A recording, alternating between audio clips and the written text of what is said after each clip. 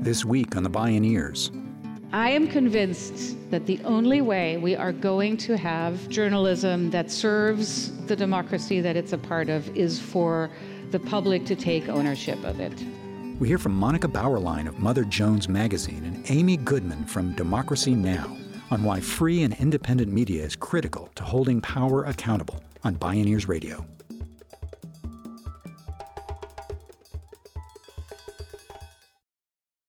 In the midst of World War II, George Orwell, the author of 1984, wrote scathingly about the British press for failing to print anything that could offend the governing class. As he observed, quote, "Circus dogs jump when the trainer cracks the whip, but the really well-trained dog is the one that turns somersaults when there is no whip," unquote.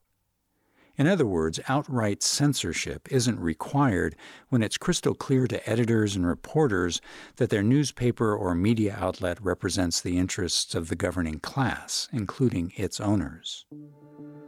80 years later, the concentration of monopoly power in media has combined with the unprecedented power of digital technologies to project a reality distortion field.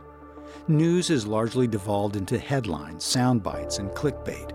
Serious journalism is easily drowned out in the cacophony of distractions, spin, and ads.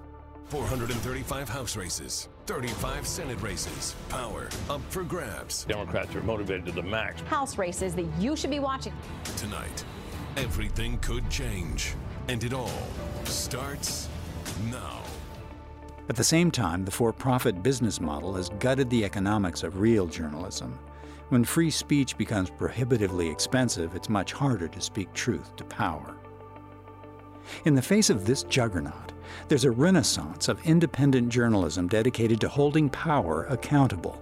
Political pressures are mounting to break up media monopolies and provide access to more voices.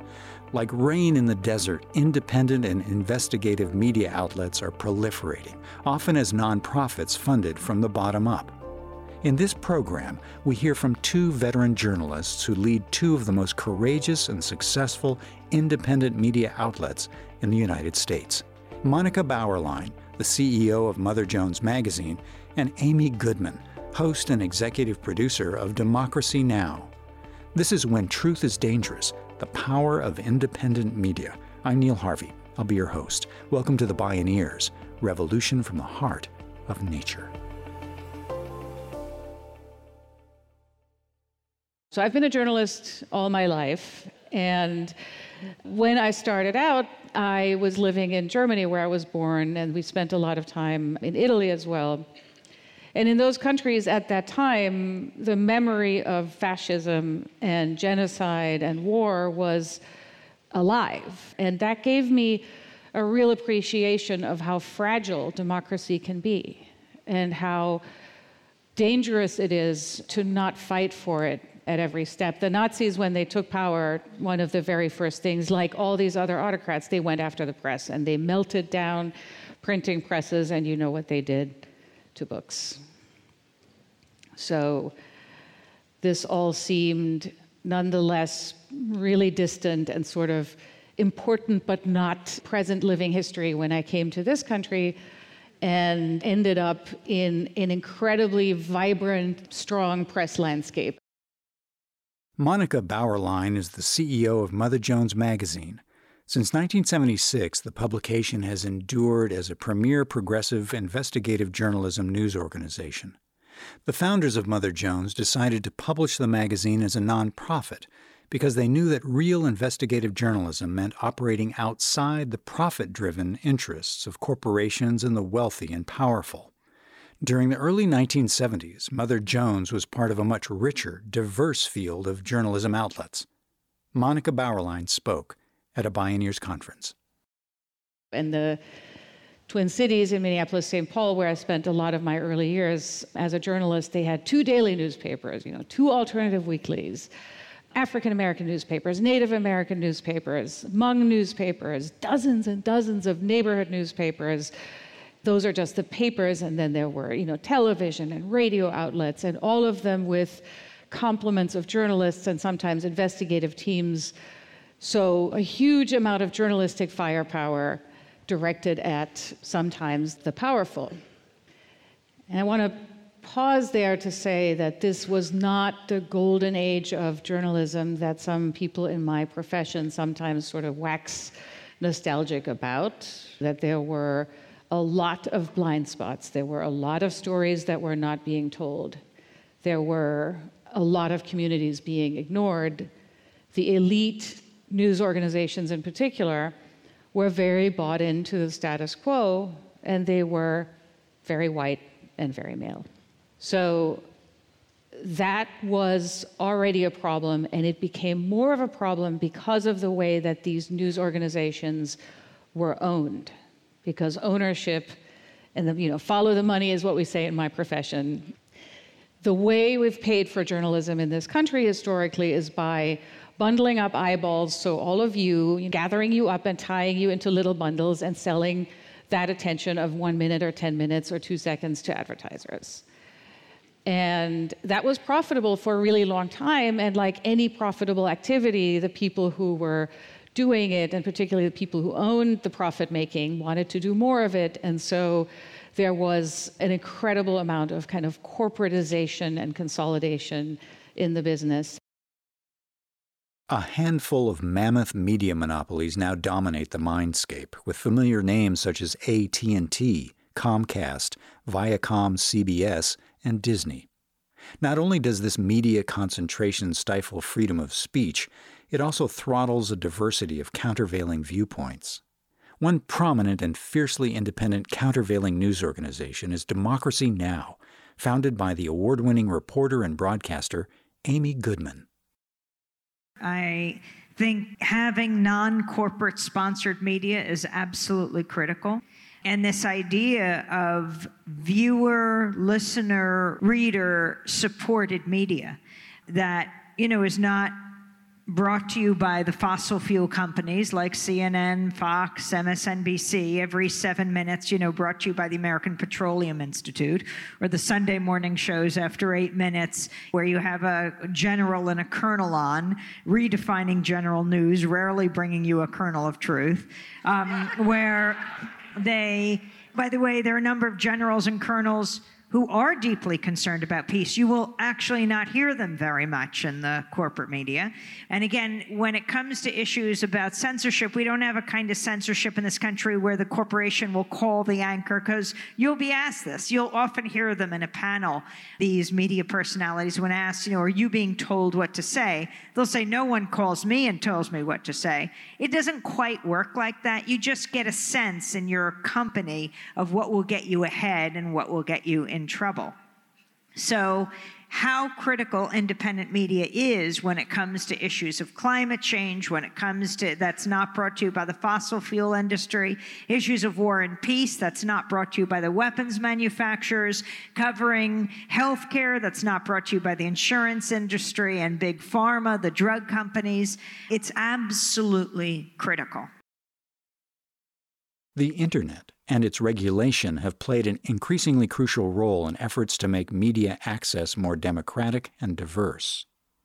The rise of the Internet in the early 90s brought the promise of free and open horizontal communication, an end run around the handful of network broadcasters and gatekeepers who controlled major newspapers. Ever since, that battle for democratic access to information has raged around the issue of net neutrality, a policy guaranteeing that all data flow freely over the Internet, with equal access to small and big alike. In 2017, under intense lobbying by media monopolies, the Federal Communications Commission overturned net neutrality. Although the Internet was created and paid for by U.S. public tax dollars, it's now controlled by giant corporations. The information highway will start to act more like a toll bridge. Amy Goodman and her team began broadcasting in 1996 as the only daily election show airing on public television, and planned to wrap it up after the election was over. Instead, it was a free and open Internet that allowed Democracy Now! To flourish.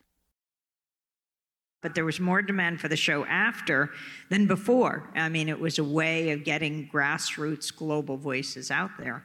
And the next year, the network in Pennsylvania dropped us because we dared to simply air the voice of Mumia Abu-Jamal, and they felt it was inappropriate. And of course, we said, well, our job is to go to where the silence is. We're not there to win a popularity contest. When we talk about criminal justice, we have to hear from people on both sides of the bars. When we talk about death row, where he was for more than 2 decades, we need to go behind the bars to hear those voices. But then, after September 11th, we went on one TV station in New York that week on emergency broadcasting. It was a public access station, Manhattan Neighborhood Network, and then the show just took off. And it grew until what we're doing now, which is on over 1,400 public television and radio stations around the country and around the world. And that is because very much of the internet. And we have to keep it open and free. I mean, it is the way we can globalize around the world.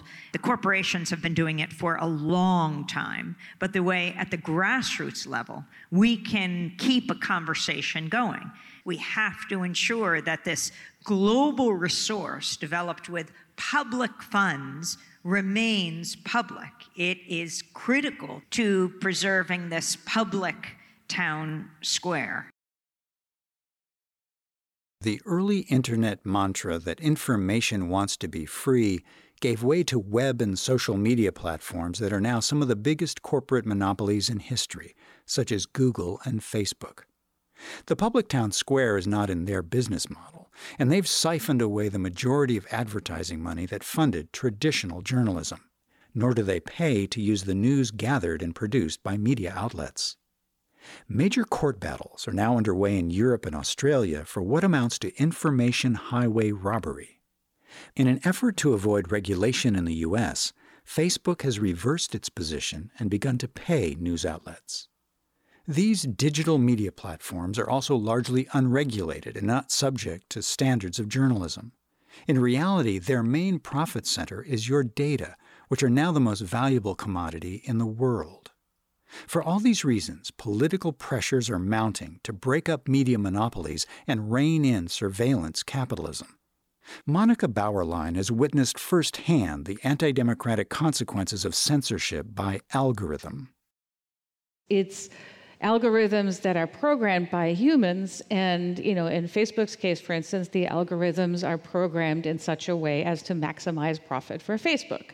That's what they're there for. So the way Facebook makes a profit is the more people spend more time on the platform and share and like and engage, the more money they make by them being the people who do the bundling of eyeballs and selling them to advertisers. Mother Jones first saw a dramatic growth in its website traffic and subscriber engagement, only to see it plummet when Facebook changed the algorithm. And it's not falling off a cliff because people stop being interested in news. In fact, there are more people now who follow Mother Jones on Facebook than there were then, but because Facebook tweaked the robots and the algorithms in such a way that you see less news in your feed even when you have told Facebook that you want to follow news. Beginning in the early 1990s, the onset of 24-hour cable news and subsequent round-the-clock internet news feeds radically disrupted the journalism playing field. It led to a never-ending election cycle with a massively profitable relationship between big media and politicians. Monica Bauerlein spoke with us at a Bioneers conference. Political journalism has become dominated to such a large extent by the sort of cable news style of conversation. And particularly now that cable news conversation also has this kind of soap opera quality that people can't take, or NASCAR quality that people can't tear themselves away from. It really does color how we think about politics. I would say as a counterpoint, we actually forget, especially those of us who follow this stuff closely, we forget that a lot of people really do not follow it closely. Like the audiences for cable news are actually tiny. Even the audience for Fox News is not that large. And so just like there are many, many more voters who are not necessarily motivated to vote in a normal election year and where you really have to think about what might engage them and what might have turned them off in the first place. So, too, there are a lot of people who are not news junkies and who we need to go to and engage and find ways of telling them news stories about politics and other things that mean something to them and that don't feel to them like the same kind of talking heads over and over again. A lucrative media ecology is coalesced around the business of politics and the politics of business. Although Fox News has a relatively small primary audience, its message is amplified on social media like echoes ricocheting in a box canyon. Nor are all the media circus dogs jumping through the hoops by their own volition. After the large conservative outlet Sinclair Broadcasting Company acquired local TV stations across the United States, it forced a monoculture of daily ideological talking points on formerly autonomous local anchors and stations. Hi, I'm Fox San Antonio's Jessica Headley. And I'm Ryan Wolf. Our greatest responsibility is to serve our Treasure Valley communities. But we are concerned about trouble and trend of irresponsible, one-sided news stories plaguing our country. To make matters worse, is Monica Bauerlein, governments and corporations are increasingly targeting journalists and whistleblowers who expose corruption. And one of the first things that these leaders do inevitably is they go after the press. This is in Turkey, which is accidentally the worst jailer of journalists in the world, in India, in Denmark, in Hungary, in all these places. Sometimes the journalists are murdered, sometimes they are put in prison, sometimes the oligarch gets their cronies to buy up the news organization and get rid of the troublemakers. Sometimes it's just a constant war of attrition and attacks on credibility and cries of fake news. In fact, the United States has fallen every year now in the last 3 years in the Press Freedom Index that Reporters Without Borders puts together, because this is now a country where journalists are under attack all the time. And why do these autocrats do this? Why are they so obsessed with getting control of the press? It's because the truth is really, really dangerous to them. It is one of their worst enemies, and they can't have it, which is also why the people who wrote the Constitution, with all their flaws and all their blind spots, but they were trying to prevent anti-democratic governance. And so in the fight against tyranny, they saw journalism and a free press as a really essential ingredient. And so too, the kind of rise in civic energy that we've seen in this country in the last few years has been, among other things, a rallying to journalism and to the role of truth in empowering an engaged community. I am convinced, after everything that I've seen in this story of what has happened to news in this country and around the world, that the only way we are going to have journalism that serves the public, that serves the democracy that it's a part of, is for the public to take ownership of it. Indeed, the truth can be dangerous to the powerful. A healthy democracy requires a robust free press, and innovative models are beginning to emerge at the same time that political pressures are mounting against the corporate media monopolies that are hacking democracy. When we return, the models behind non-profit media enterprises such as Mother Jones, Democracy Now!, and other grassroots media are signaling new ways to free the press and restore democracy. I'm Neil Harvey. You're listening to The Bioneers, Revolution from the Heart of Nature. If you love Bioneers Radio and podcasts, it's easy to support us. Just take a moment to post a review on Spotify, Apple, and Google, or wherever you listen to Bioneers online. You'll be helping other people find and enjoy these incredible thinkers and storytellers. Thanks for helping us out.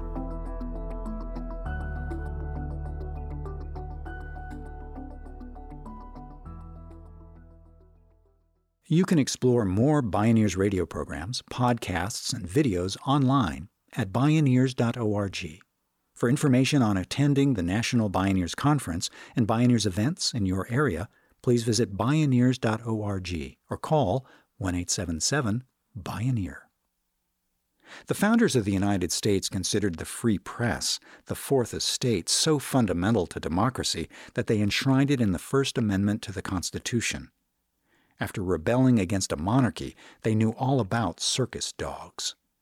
A revival of grassroots journalism with a multiplicity of viewpoints can create a virtuous cycle that strengthens democracy. It can help compensate for the loss of traditional political beats and laid-off reporters. It can inform communities and re-engage citizens at local and state levels where people have more access to actually influence politicians, policies, and decisions. Monica Bauerlein says that public funding is key to supporting journalism that's produced in the public interest. We were started 43 years ago as basically a crowd-funded nonprofit magazine, and today we are much larger than we were, but 68% of our revenue comes from our readers in the form of a subscription or a donation. And that gives us a totally different set of incentives and a totally different group of people that we are accountable to, because it is not shareholders, it's not Rupert Murdoch, it's not even a well-meaning billionaire like a Jeff Bezos, it's you. And that gives us a newsroom that serves you, that can go and do things like, send a reporter to work inside of a private prison and find out what's really going on in these for-profit jails and prisons and detention centers that a lot of people, especially Black and brown people, are locked up in. And when you do that kind of journalism, it, again, because it is so threatening to the powerful, it's threatening because it has impact. Monica Bauerlein says public funding is crucial, and in fact other nations are doing exactly that.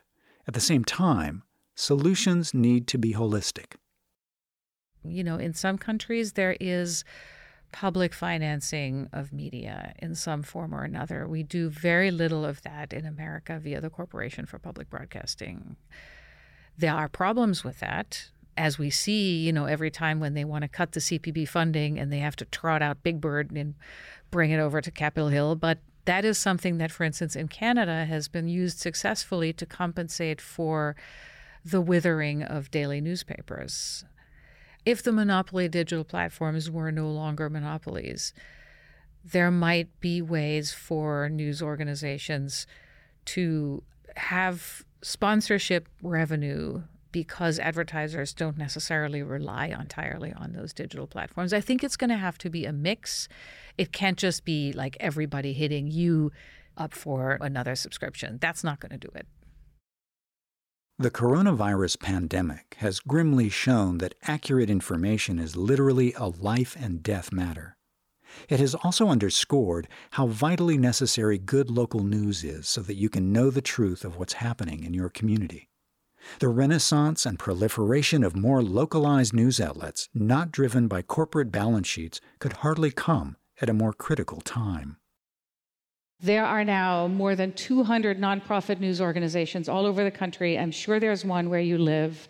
There are ones focusing on particular issues. There are ones focusing on particular communities. There are ones that have 2 journalists. There are ones that have 20. There are in total 2,000 people now working in nonprofit newsrooms all over America. And this movement is... Thank you. You can find them, if you want, at the Institute for Nonprofit News, INN.org, and you can look at what they're doing, whether there's one in your town. They all do fundraising at the end of the year, so there are ways to get involved at any level that you want. But the great news is this is a movement that's spreading. It's actually spreading around the world.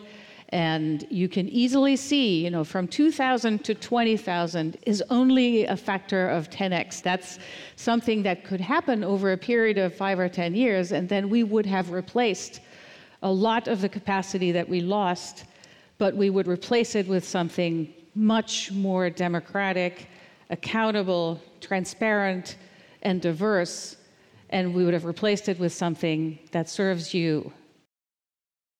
For Amy Goodman, building a community-supported media landscape is a vital antidote to the anti-democratic forces that are on the rise. The history of reactionary attacks on the Pacifica radio network that airs Democracy Now!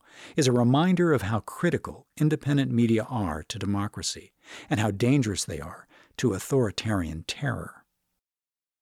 Pacifica, 5 stations, KPFT in Houston, was blown up twice by the Ku Klux Klan, only station in the country. I can't remember if it was the Grand Dragon or the Exalted Cyclops. I often confuse their titles. But he said it was his proudest act because he understood how dangerous independent media can be. Dangerous because it allows people to speak for themselves. And whether it's a Palestinian child or an Israeli grandmother, a native elder from Standing Rock, Sioux, or an uncle in Afghanistan, or Somalia, or Niger, when you hear someone speaking from their own experience, it breaks down the barriers, the caricatures, the stereotypes that fuel the hate groups. I'm not saying you'll agree with what you hear. How often do we even agree with our family members? But you begin to understand where they're coming from. It makes it much less likely that you'll want to destroy someone. I think that understanding is the beginning of peace. I think the media can be the greatest force for peace on earth. Instead, all too often, it's wielded as a weapon of war, which is why we have to take the media back. We will not be silent. Democracy Now!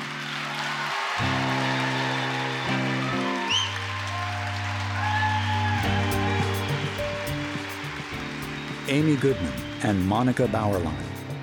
When Truth is Dangerous, the Power of Independent Media.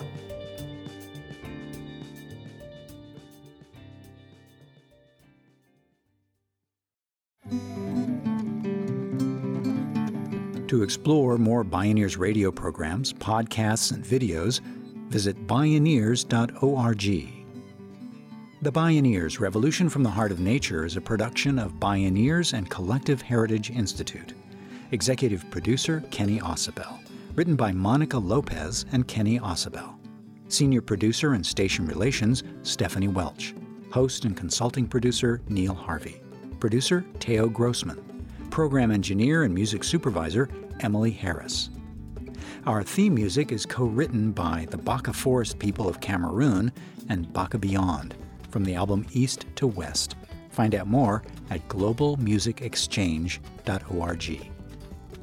Additional music was made by Ketsa at freemusicarchive.com, by Blue Dot Sessions at sessions.blue, and APM Music at apmmusic.com. The opinions expressed in the Bioneers Revolution from the Heart of Nature are those of the presenters and are not necessarily those of Bioneers and Collective Heritage Institute, the underwriters, or this radio station. My name is Neil Harvey. Thank you for listening. This is program number 1118.